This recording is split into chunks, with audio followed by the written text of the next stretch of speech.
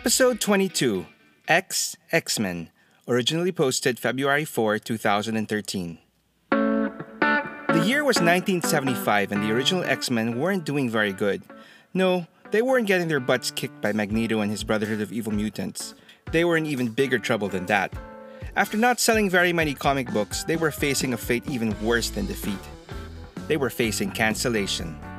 So faced with this impending doom, the folks at Marvel did what any smart comic company would do.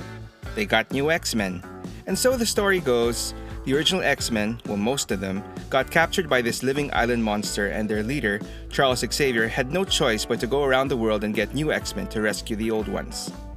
Now the new team had a more international feel, as was the mandate by the higher-ups who wanted to market the X-Men to more readers outside of the US. And so Xavier put on his traveling pants and recruited Storm from Kenya, Colossus from Russia, Nightcrawler from Germany, Wolverine from Canada, Banshee from Ireland, Sunfire from Japan, and finally, one Native American, Thunderbird. Now I'm pretty sure that the first four names need no introduction. Storm, Colossus, Nightcrawler, and of course Wolverine have gone on to become four of the most recognizable members of the X-Men, and even the entire Marvel Universe. You may know Banshee, who even if he didn't get as popular as the first four, did manage to keep an on and off presence in the X-universe. But the final two, Sunfire and Thunderbird, well, you're excused if you don't know who they are because both didn't really last long on the team. After their first mission of successfully rescuing the original team, one of them quit, and soon after, on the second mission, the other one died. From the very start, both Sunfire and Thunderbird's chances of flourishing within the X-Men were basically close to zero. To put it bluntly, they were both arrogant, proud dicks who had massive chips on their shoulders. Both of them disliked the idea of going off to fight for the Westerners, or the white man, and only did so for their own convoluted reasons. Sunfire did it because he relished the idea of the Western world needing his help. And Thunderbird, well, Xavier insulted his people, and he ultimately decided to join up to prove him wrong. As I said, after the first mission, Sunfire decided he had had enough of being part of a team and declined permanent membership in the X-Men and went back to Japan. He continued to pop back every now and then, more often as an ally and sometimes even as an enemy, but as far as I know, he never officially rejoined the team. One thing worth mentioning though is that in an alternate reality where the world was ruled by the mutant villain Apocalypse, Sunfire was a loyal member of that world's X-Men team, led by Magneto. During this Age of Apocalypse, Sunfire had a radical visual redesign, as in this reality, his powers were pushed to their limits and literally burned away his physical body, so he continued to exist with the help of a special containment suit. Anyway, Thunderbird unfortunately had a more tragic fate. In his brief stint as an X-Man, he continued to clash personality-wise with the rest of the team, especially their leader, Cyclops.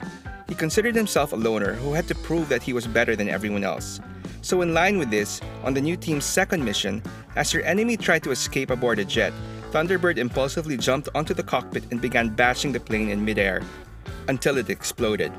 Unfortunately, Thunderbird's mutant powers had nothing to do with flight, invulnerability, or common sense. And so he died. And that was that. Anyway, to add insult to injury, his death was rather pointless, since first of all, Banshee was flying right alongside the plane and could have easily taken it down with his sonic scream. And secondly, the bad guy ultimately survived. Now I'm not exactly sure why the writers introduced the Sunfire character, only to have him leave almost immediately. But I did read that Thunderbird was killed off because his character and personality were deemed too similar to Wolverine, so one of them had to go. This just blows my mind to think that at one point in history, Wolverine could have actually been pointlessly killed off and been just a footnote in the Marvel X-Men history, and Hugh Jackman would have been discovered for playing Thunderbird in the X-Men movie. Boy, did Marvel make the right call there. Actually, if we're being honest, I'm not the biggest Wolverine fan, and so I would have been quite happy if he had been killed off instead. Fortunately, Thunderbird's legacy lived on through his younger brother, who took up the name Thunderbird as well, originally to fight the X-Men whom he blamed for his brother's death. Luckily, he wasn't as stupid as his brother and he realized that his brother's death was his own doing. He eventually joined the X-Men adjacent team X-Force, took on a new name, Warpath, and unlike his brother, has been relatively successful in finding his own unique place in the team. Anyway, even if their time with the X-Men was short, this didn't stop Hasbro from immortalizing both of these guys in plastic, both in the smaller Marvel Universe line and years later in the 6-inch Marvel Legends. And to be honest, they did quite a good job on both of them, and they managed to one-up their fellow new X-Man Banshee, who still to this day doesn't have his own modern action figure. Unfortunately, in this case, there really is no luck for the Irish. Full disclosure, I haven't picked up an X-Men comic book in years, and so I'm not very up to date with the current X-Men storylines. I have heard though that Thunderbird has actually been brought back from the dead. To be honest, this move feels a bit unnecessary since his death served more in developing his brother's character in the books. But what do I know? I don't write comics. Only time will tell if Thunderbird's new lease on life is a permanent thing. If it is, I hope they at least give him a better costume, or at least a different color palette. Yeesh. So are there any other members of the X-Men whom you feel aren't getting their just due? Do you think we need more of Sunfire and Thunderbird? Let me know in the comments below and tell me your story. Thanks for watching Stories from the Toy Shelf Redux. For more stories, please subscribe to the channel and click on the notification bell for updates. Until the next one.